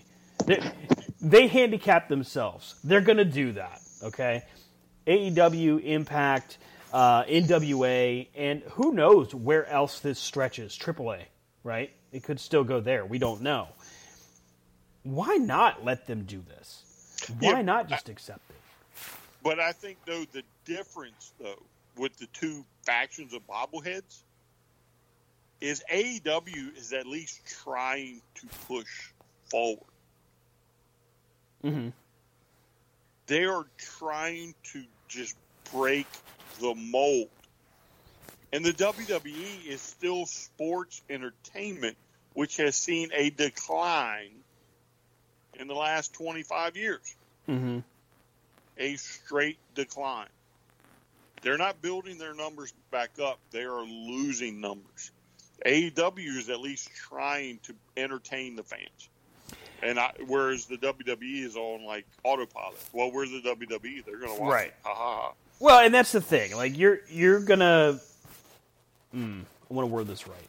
There's gonna be those that will always say one or the other, and I get it. You love what you love, right? To me, and this is where probably what my biggest struggle was coming from.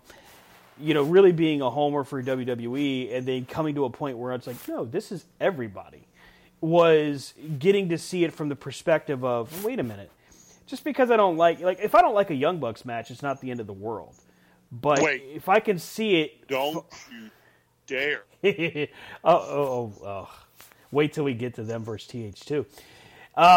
But if I don't like a Young Bucks match, it's not the end of the world. But I damn sure better be seeing something that's different and more entertaining when I see FTR out there, or when I see Cody Rhodes out there, or where I see Darby Allin. And that's what they're doing right. For every segment that you don't like on a Dynamite, there's going to be 3 or 4 more that you do. Versus WWE, where they're just, like I said, we'll keep pounding this horse till it's dead and buried twice. Kicking themselves in the balls and just making us all go, why? Right. That's what we're seeing. Yeah, because again, we're going to send one of the most popular athletes we've had in a while, right, back to developmental. Yeah, that's just wow. Okay. Yeah. So anyway, if getting back to the whole speech though, mm-hmm. Yeah, we can flash forward to the last Wednesday. Mm-hmm. I really got a little bit more upset with it. Oh, really? Yeah, because... Why is that, Brian? It was the same crap they did to me on Tuesday. And they did, in this situation, this one actually was kind of annoying because this past week's Dynamite overall was just a little bit disjointed to me. So you get moments that are like, yes, and then you're like, wait, what? And then moments, yes, and then, wait, what? We get to Omega and Callis, and that was done, let me get to it here. I'm just kind of scrolling through. So that was kind of done in the midst of an all-night, just we're going fast forward through the whole show kind of thing. Where it could have been, and probably should have been, a main event segment. That's what I felt. It was just positioned poorly. We get, the Inner Circle. They have their ultimatum. We've got, Abaddon is out there. I mean, so many moments that are happening. I will say, having him helicopter in, kind of like Ric Flair, I was like, all right, that's cool. The introductions that Justin Roberts does is now way more over the top than I ever thought it would be. Again, it's funny, but it's also like, wow, this is interesting. But Callis again does a majority of the talking. Mm-hmm. He is now again telling Tony, "Welcome to the business, kid." They're taking stabs.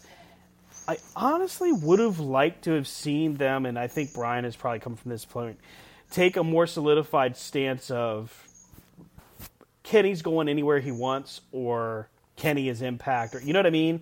A stance. Doesn't have to be the stance I want, but a stance in general.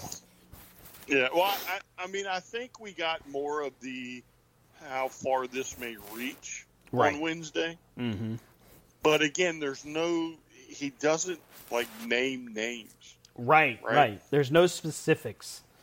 Yeah, so is he going to show up in the NWA, which is now putting shows back up? Mm-hmm. Is he going to, ROH, which is now, I think, starting to put shows back up? Mm-hmm. Is he going to show up at Impact, So just a little breadcrumb, Or does he successfully go to all the different shows because they're all taped? Well, and that's... Does he pull a Rick Rude and show up on both? Well, funny you should mention that. He did that. He does the AAA matchup, and he also shows up backstage during Final Destination? Or Final Resolution, excuse me. Sorry. One's a bad horror movie, one was an Impact event. Did they do anything with him at Resolution? Yes. What did they do with him? He has a backstage segment with one of the former members of the Bullet Club, with Carl Anderson. Now I'll have to go watch. So now we've got Bullet Club teases, and it's like, okay. So Kenny retains it, AAA's Mega Championship matchup at Triple Mania 28. In this matchup, Michael Nakazawa was in his corner, which was interesting. So we get all of these moments. You know who else worked quite a bit this past week was Chris Bay from Impact. He was in the Super J Cup, as well as challenging Rich Swann for the title. But what we're really seeing right now is all of these different pieces. They're puzzle pieces, and we're all just like, come on, just put them together. But it is really enjoyable to watch them stretch this out and see just how far, like Brian said, how far does this reach really go? Mm-hmm. Because again, I don't think it ends with Impact, honestly. So we already know AEW and the NWA have a working relationship. Mm-hmm. Because the NWA women's title is defended on AEW. Right. So it would only make sense that somewhere along the way, Magnus, or what's he going by now? Is it Magnus? Nick Aldis. Aldis, there we go. Gets involved, right? I mean, how cool would that be for Aldis to show up on AEW when Kenny's not there one night? Oh, we're talking about defending titles on other shows. Well, I've already defended it on AEW once. Now I'm looking for your champ. He's not even here. He's on, the third-rate show, whatever. And insults Impact. Now we got, now you really got a three-way going. A little menage a trois. Whoa, now you just made it weird. Don't make it weird, Brian. Don't make it weird. I mean, this whole unfolding, this occurrence of just changing the title over to Kenny Omega, if you had asked us a year ago, all of us have, it's that time of year. We got visions of sugar plums dancing in our heads, right? But nobody would have ever really thought that this was going to actually take place this way. You hoped for it, but you never really thought it. Well, no, even when Aldis and Cody wrestled. Right. You didn't... It seemed like a one-off. Yeah. You didn't even dawn on you. Mm-hmm. To me, it didn't really dawn until the NWA, no matter how much I asked for it. Once that NWA women's title made its way over there. Yeah. Then it was like, oh, so there is a relationship. They do exist. Yeah, so maybe we can get the little supercard. So, and now here we are 2 weeks out. Kenny Omega is the champion. Fans of Kenny Omega got to be happy because he's basically doing the cleaner routine. Although I noticed something. He's not calling himself the cleaner. He's calling himself the collector. Mm-hmm. That's interesting to me. That kind of indicates maybe he's going to go from place to place. And this is going to be one of those times where I think we're going to look back on it and go, dude, I remember where I was the first time we saw Kenny Omega on Impact?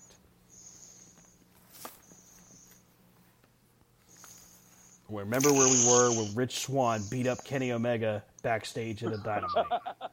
Nah, yeah, but see, I don't think that'll happen. I think he's got the Bullet Club. Got quiet on this. Rob apparently does not agree. I just knew what you were doing. I'm like, oh, he's going for the jugular on this comment. Why? Because he's got Anderson and Gallows. How would Rich Swann beat him up? Well, especially on Impact. If he came to AEW, maybe, but not on Impact. Well, that's what I was saying. Like, if Swann attacks him at AEW, nobody would see it coming, right? He just shows up, big wow factor. Kenny Omega shows up on Impact and maybe wins the Impact title with the help of the Good Brothers. Now it's a possibility. Yeah, I mean, I don't know. I don't know if there are going to be titles that change hands, but because God, there would have to literally be a whole boatload of trust to swap a world title. I mean, I'd love to see Nick Aldis lose it to Kenny Omega. Well, yeah, but again, though, I mean, even if you, Rob, and me were promoters and known each other for as long as we had, and you come to me with this cockamamie scheme, and it ended with your champion beating my champion for the title, I'd have told you go talk to Rob. Your champ's not touching my title. Which is the great conundrum from, about these things. Well, they can do a 60-minute, Broadway to, and you keep your title, I'll keep my title, we'll be done with it. Do a double pin where both titles get vacated. Lots of tournaments. Tournaments aplenty. So, but, I do think this, hopefully. So there's a lot of talk it's just going to be a one-off. And, only, like, the Good Brothers involved with the one-off, not really even Kenny. But I think the way this talk, that there is something big brewing, and hopefully they can iron out the legal works and get this thing done. I think when we start looking at what is needed, right? In wrestling, what is needed is a fresh view. It doesn't have to be brand new, but it's just a fresh view of it, a new coat of paint. And, this Tuesday, the rumor is Impact's going to be announcing a matchup that Kenny Omega will be performing in. They're saying that supposedly this will lead to a champion versus champion showdown between him and Rich Swann. Hey, listen, I don't blame them. Get your groove on, and let's see if these numbers pop for you this week. I mean, if you're teasing Omega, I'll be watching it. And apparently, Omega takes on Joey Janela this week on Dynamite. Something tells me there will be. Well, no, if they do it right, then Kenny's going to defend his title against people he has no business even being in the ring with. Yeah. I think there's a lot of Griff Garrison gets his title shot. Yeah. We talked about a lot here. There's a lot of different newsworthy pieces. I don't know that we need to do a rundown of this past week's Dynamite because honestly, there were parts that I could have done without. Parts that were great, but I do think we should touch on Sting now. Yes, so that was actually where I was headed. I'm glad you and I are on the same page here. So Sting comes out for the first time on TNT in 19 years. And we get an opportunity to see him really be himself, which was cool. But it doesn't necessarily, and yet again, here we are wondering, what the hell? Why don't you just lay it out? Because they leave us with more questions than answers in this segment. Arn Anderson, in typical AA fashion, says, I just wanted to make sure it was really you. Make sure this is real. And then he leaves the ring. Cody welcomes him back, but then Sting is like kind of not really being nice to him. And Cody's not exactly happy that he's there. What the hell is that all about? Can I just make a prediction? Sure. We have finally met the leader of the Dark Order. Get out of here. Sting? I'm throwing it on the table. There it is. Rob, Sting's the leader of the Dark Order. What do you think? Oh, dear God. If you didn't think Sonny Chase had a problem with it before. That's just Uno. Christmas is coming. No, I kid. Yeah, Christmas is coming, Sonny. I kid. I don't know either. I don't know if he's going to wrestle or manage or general manager or what in the world he's going to do. So we talked earlier about how wrestling fans are drawing parallels, saying, oh, God, why is an old guy coming back? Like WWE complains about Goldberg, but Sting coming back. And this is where I actually take the opposite side and say, no. Hold on. First off, Sting, if he's healthy enough, can probably perform at a better level than Goldberg could, without a question. Secondly, if he's not healthy enough, he won't perform. Period. It just won't happen. Cody, Tony, and everyone else thus far have not given us any reason to think that we'd be forced to watch like Sting beat Kenny Omega. You know what I mean? Like, nothing has been indicated for that to happen. Versus on WWE's side where they have literally laid the red carpet out for Goldberg to beat Roman, which would absolutely suck. Yeah, yet again. Yeah. Just no. Just don't bring that complaint here. That's not happening in AEW. I'm sorry. It's just not. Well, you know, I don't know if I actually need him to wrestle. See, I kind of feel the same. Good. Yeah, he's still so good on the mic that I may not necessarily need him to wrestle. And I think that's what he's there for. I don't think he's there to wrestle. I think he's there to be kind of like a mentor to some people. And if it's the Dark Order, if it's yet another faction to be, you know. But I think that's what's going to happen is you're going to see him kind of take some people under his wing and kind of show them just the same way they did with Jake Roberts. You know, Jake Roberts took that guy under his wing and was his mouthpiece.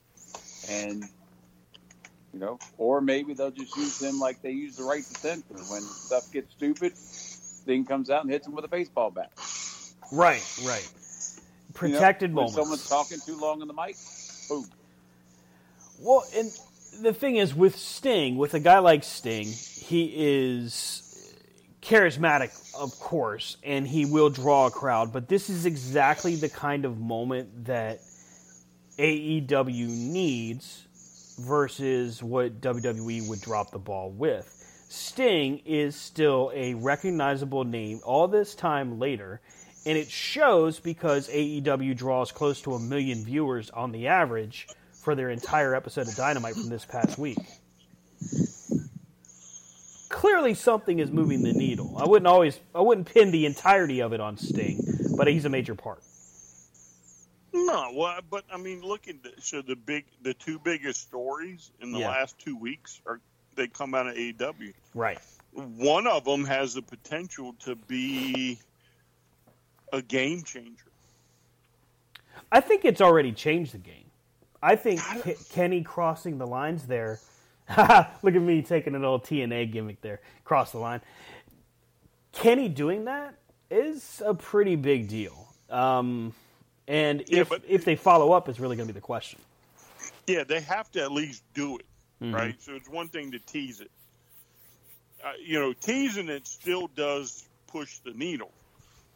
But if you capitalize on your momentum, that will peg the needle. Mm-hmm. So they got to make sure they at least get champion versus champion or something out of the deal.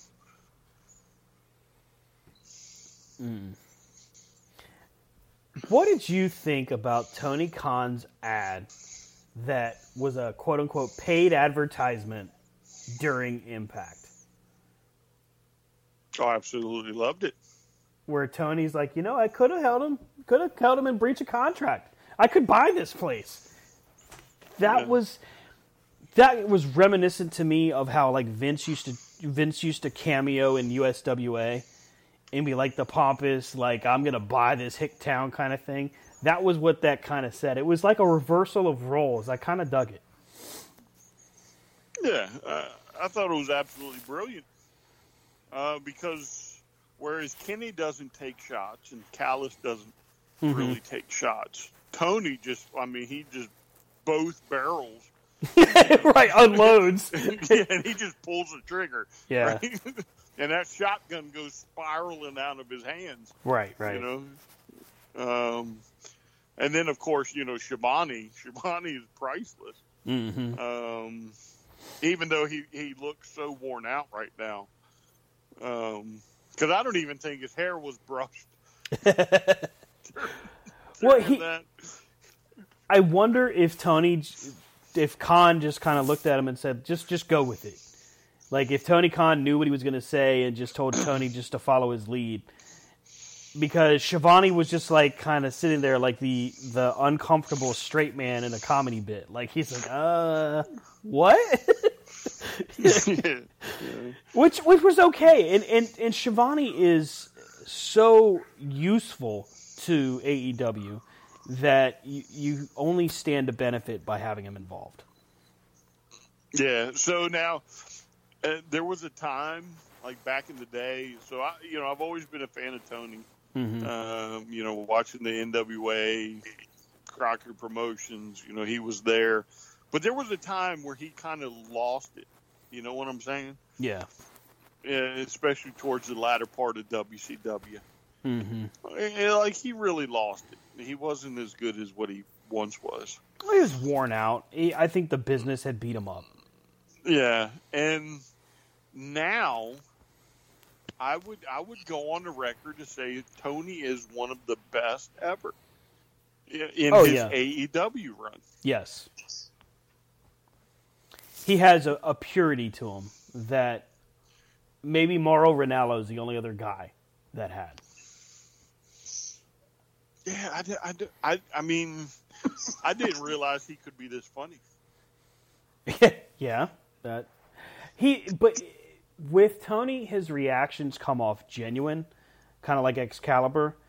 I will say this, and this is something that honestly is just a matter of time, I think. But Tony Schiavone and Excalibur work wonderfully together. Tony Schiavone, Excalibur, and Taz, or Tony Schiavone, Excalibur, and Jericho work wonderfully together. I know I've said this a few times. Jim Ross is at that point where what he's saying, the relevance of what he says isn't as heavy or relevant or prevalent as it used to be. Well, I think he's probably just got a different type of guy to feed off of. Mm-hmm.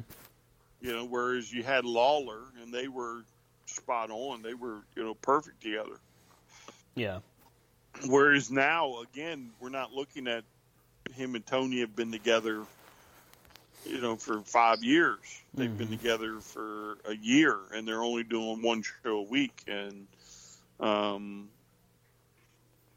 he's behind the 8 ball. Is he doesn't get fed, the stuff Lawler would feed him. Right. Because they were comedy gold. Mm-hmm. They were a comedy duo, but they would be able to call a match. Whereas Excalibur, he's more concerned with, giving one of many names to a move. Mm-hmm. Yeah. Tony is just kind of, he plays that straight guy, and there's no joking out of him. So I just don't think it's the right environment, but I do think he brings something to the table. Oh, sure. I mean, I would never go so far as to say that Jim Ross just doesn't bring anything. I think the problem you run into is you have, and if you really examine the roles, you have 3 potential alpha roles all sitting at the same table. You got Excalibur, who is move for move. And when you're calling, from experience I can tell you, when you're going move for move and calling a match, if you're not careful, you overshadow your partners. Not on purpose, you're in it and you're not listening. Then if you're Tony Schiavone and you're basing off of just simply like crowd reaction and emotional feel, again, you can overpower your partners because now the focus is on emotion and not on the match and not on, what's happening in front of you. Then if you're Jim Ross, now people are listening for a different type of alpha mentality, the old school perspective. So it's 3 very dominant presences. Is that a word? 3 very dominant feels to broadcasting. 3 very different perspectives.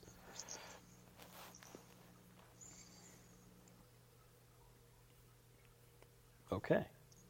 Well, I thought I wasn't sure if Rob was going to hop in there and that, but I mean we've done commentary with 3 people, and yeah, that is definitely not the easiest thing to do.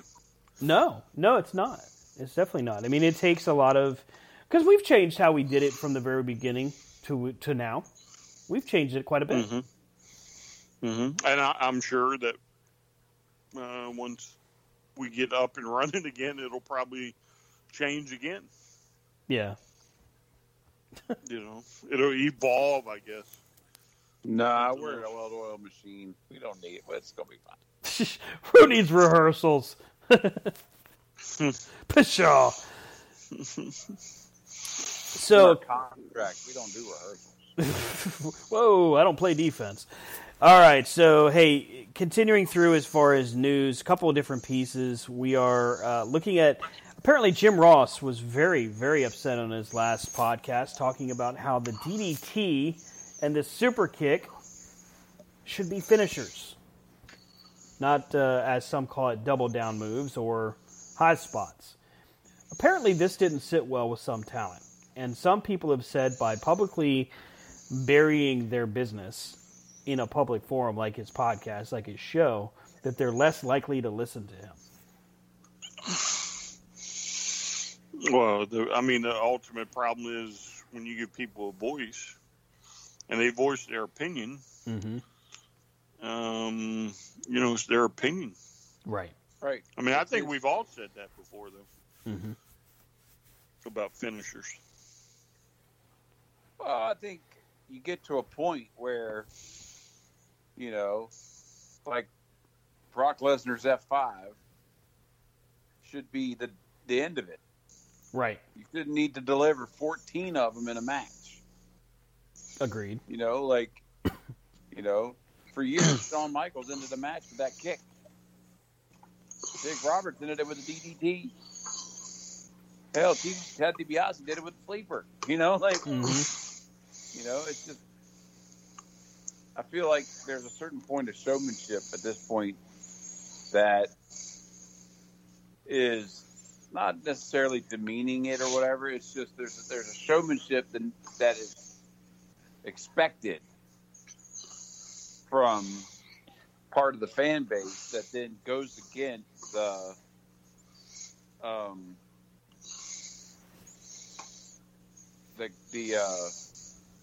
it goes against the pedigree, shall we say? Mm-hmm. Not to be a pun or nothing, but just, there was always that clear finish when that move got hit.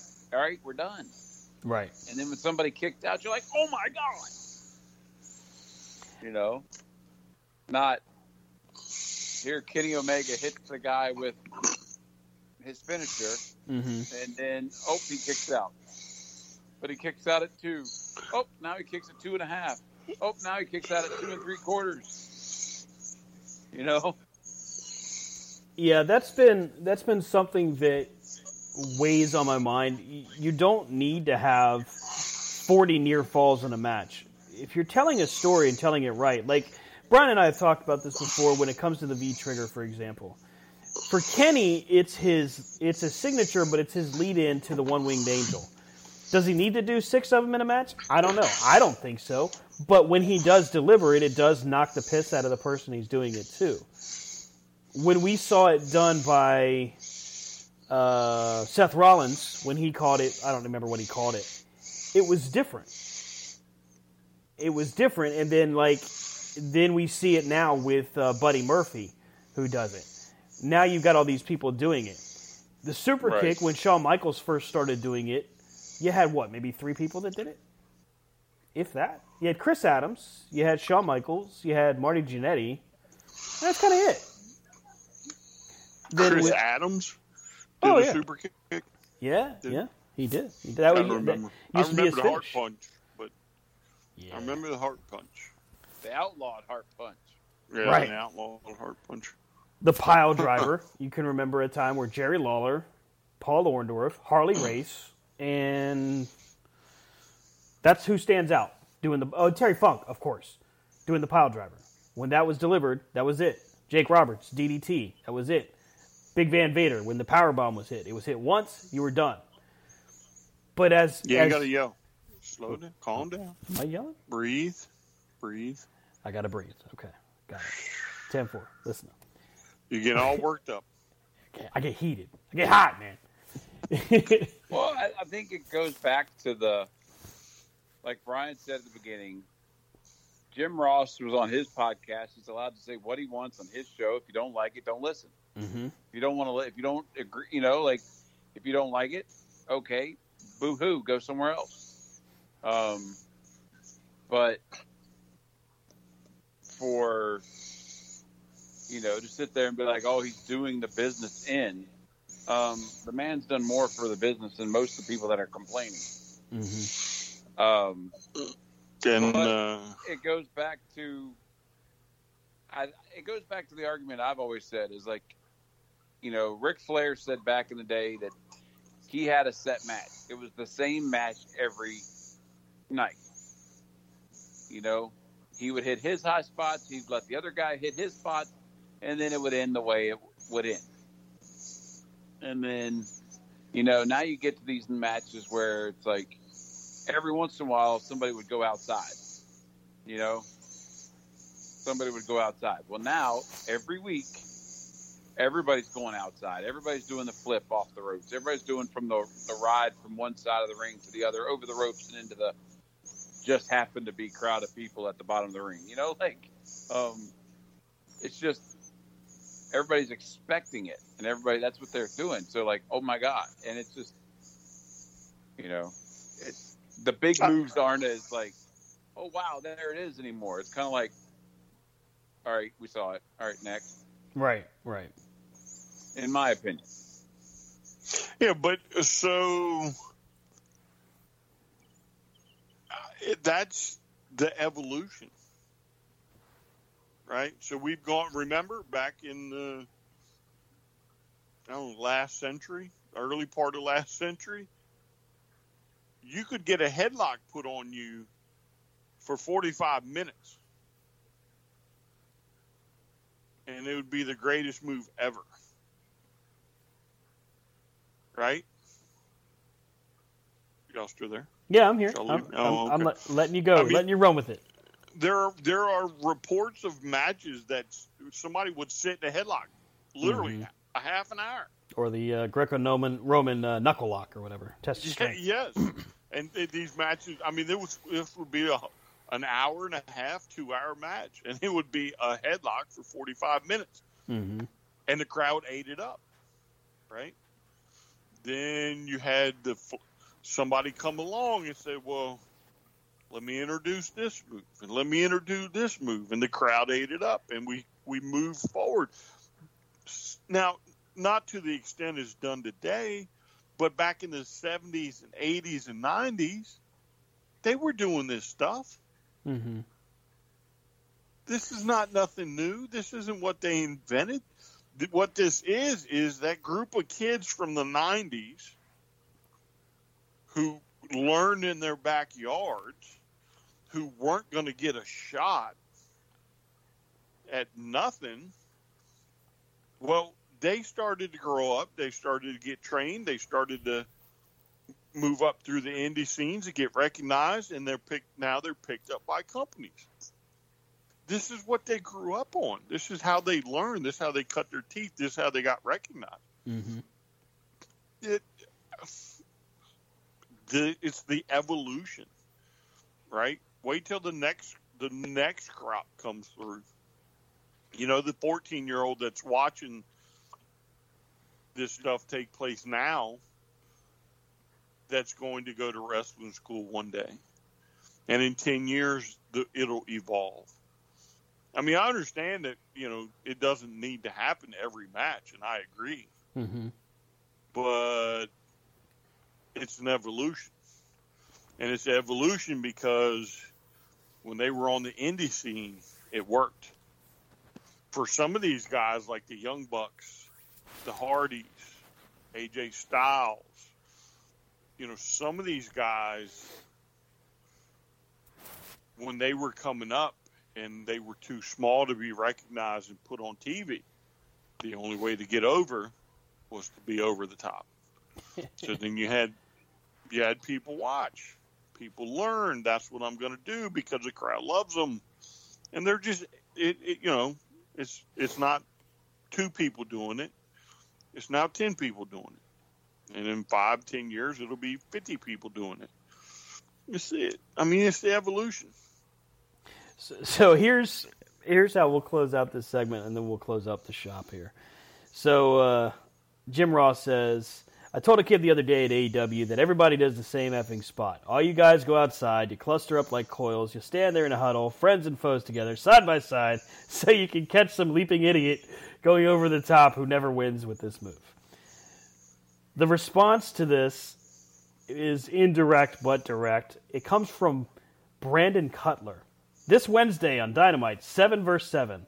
We're going to go outside, cluster up like coils, stand there in a huddle, friends and foes together, side by side to catch some leaping idiot going over the top. Can't wait. 8 p.m. TNT.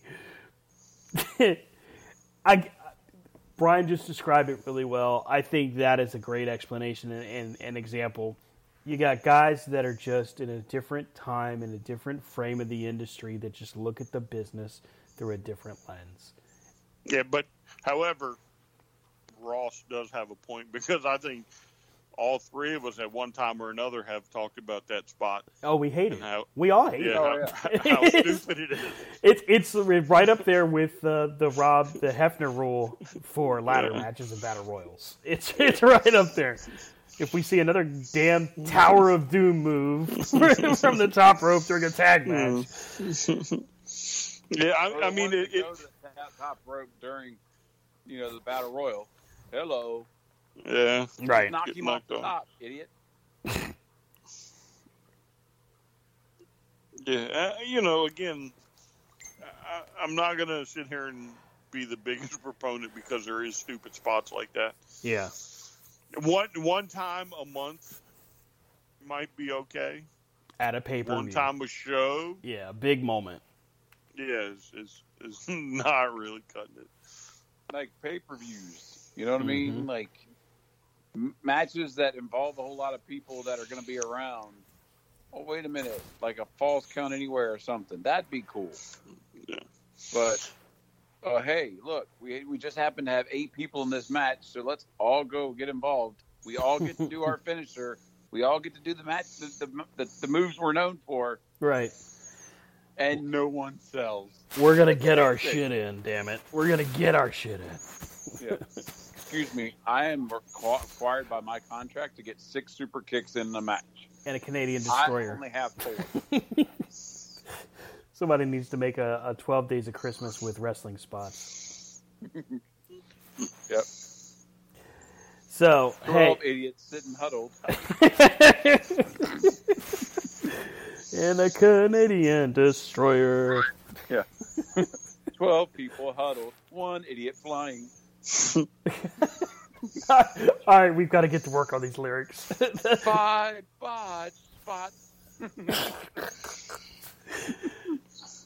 So, first and foremost, hey, it has been a great great bit of 2 weeks, man. The wrestling news is unfolding all around us. It's an exciting time to be a fan. This coming Wednesday, we just heard it from Brandon Cutler, a 7-on-7 tag match, Brandon and his friends against the Inner Circle. We've got Kenny Omega showing up Tuesday night on Impact. Something's going to happen tomorrow night on Raw. I got no idea, but it looks like we've at least got a matchup between AJ Styles and Sheamus. Could be interesting. I will say this. I'm looking forward to Drew versus AJ Styles at TLC. That could be a good one.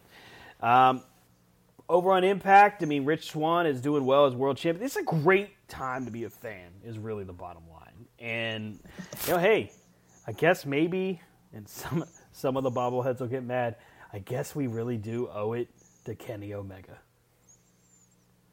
Oh, my God. What's Cornette's take on all this? Oh, Jesus. I'm not ready. Has his the little brain exploded yet? Or oh, man. Or what? Because I haven't seen, so I don't know how he's taken this cross-promotion thing. I'm sure that he has an opinion, and I'm sure sooner than later he'll be on Twitter with it, and we will all talk about it and laugh about it. Okay, so let's do a calendar rundown and just send us on home. Now, next weekend, of course, is the 19th and 20th, right? So we'll be back here on the 20th.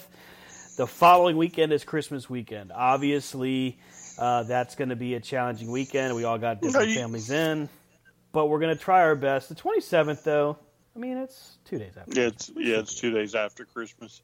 Get it together. I think we pull that off. So we are back on our regular rotation. Again, you can find us through c2cradioshow.com and newattitudemedia.com. Chat rooms are live, and typically if you leave a message in there, we'll respond back to you. Hit us up on Facebook, at Twitter, and Instagram, all sorts of different spots. Rob, where do they catch you on social media? Because I could have swore I got tagged by you on Twitter. Huh? You tagged me in a tweet on Twitter. Do you realize you're back on Twitter? I did. Snuck back in, Brian. Rob Hefner C2C. Rob Hefner C2C on Twitter. Rob Hefner on Facebook. RDHU.P on Instagram. You got all three. All three. Brian, of course, is at STR. Well, I don't have you trained like he does. So. I know. But what? Dance, monkey, dance. Give me a banana. You can catch up with Brian over at STRCP21 on the Twitter bot. He is on Facebook at Brian Taylor, and I still don't know his freaking Instagram, but all he does is post pictures of Star Wars. It's, I can't tell you the last time I even hit a picture on Instagram. I know I have you on there, but I don't think you've really ever posted a picture. If we're being honest. I don't post pictures. Well, it's fun because you can tag him in those things like, hey, tag a friend, get a chance to win this, and he's not going to get mad. Right. He doesn't realize we've invited him all these crazy groups. Yeah. So you can catch up with the show at C2C Radio Show on Twitter, c2cradioshow.com. Follow me at Stan Grubb pretty well everywhere. It's all the same. And we will see you next week for the official rundown of Dynamite and Impact. And, hey, we might even... TLC, is that this coming weekend? No, it's December 20. Yeah? Damn. So TLC will be going and finishing while we're on the air, so we'll provide to you results. Thanks again for listening, and we will see you next time. And go Washington. The Washington football team, who pretty solid victory this past weekend. And that's how we'll close this out. Have a great week, everybody.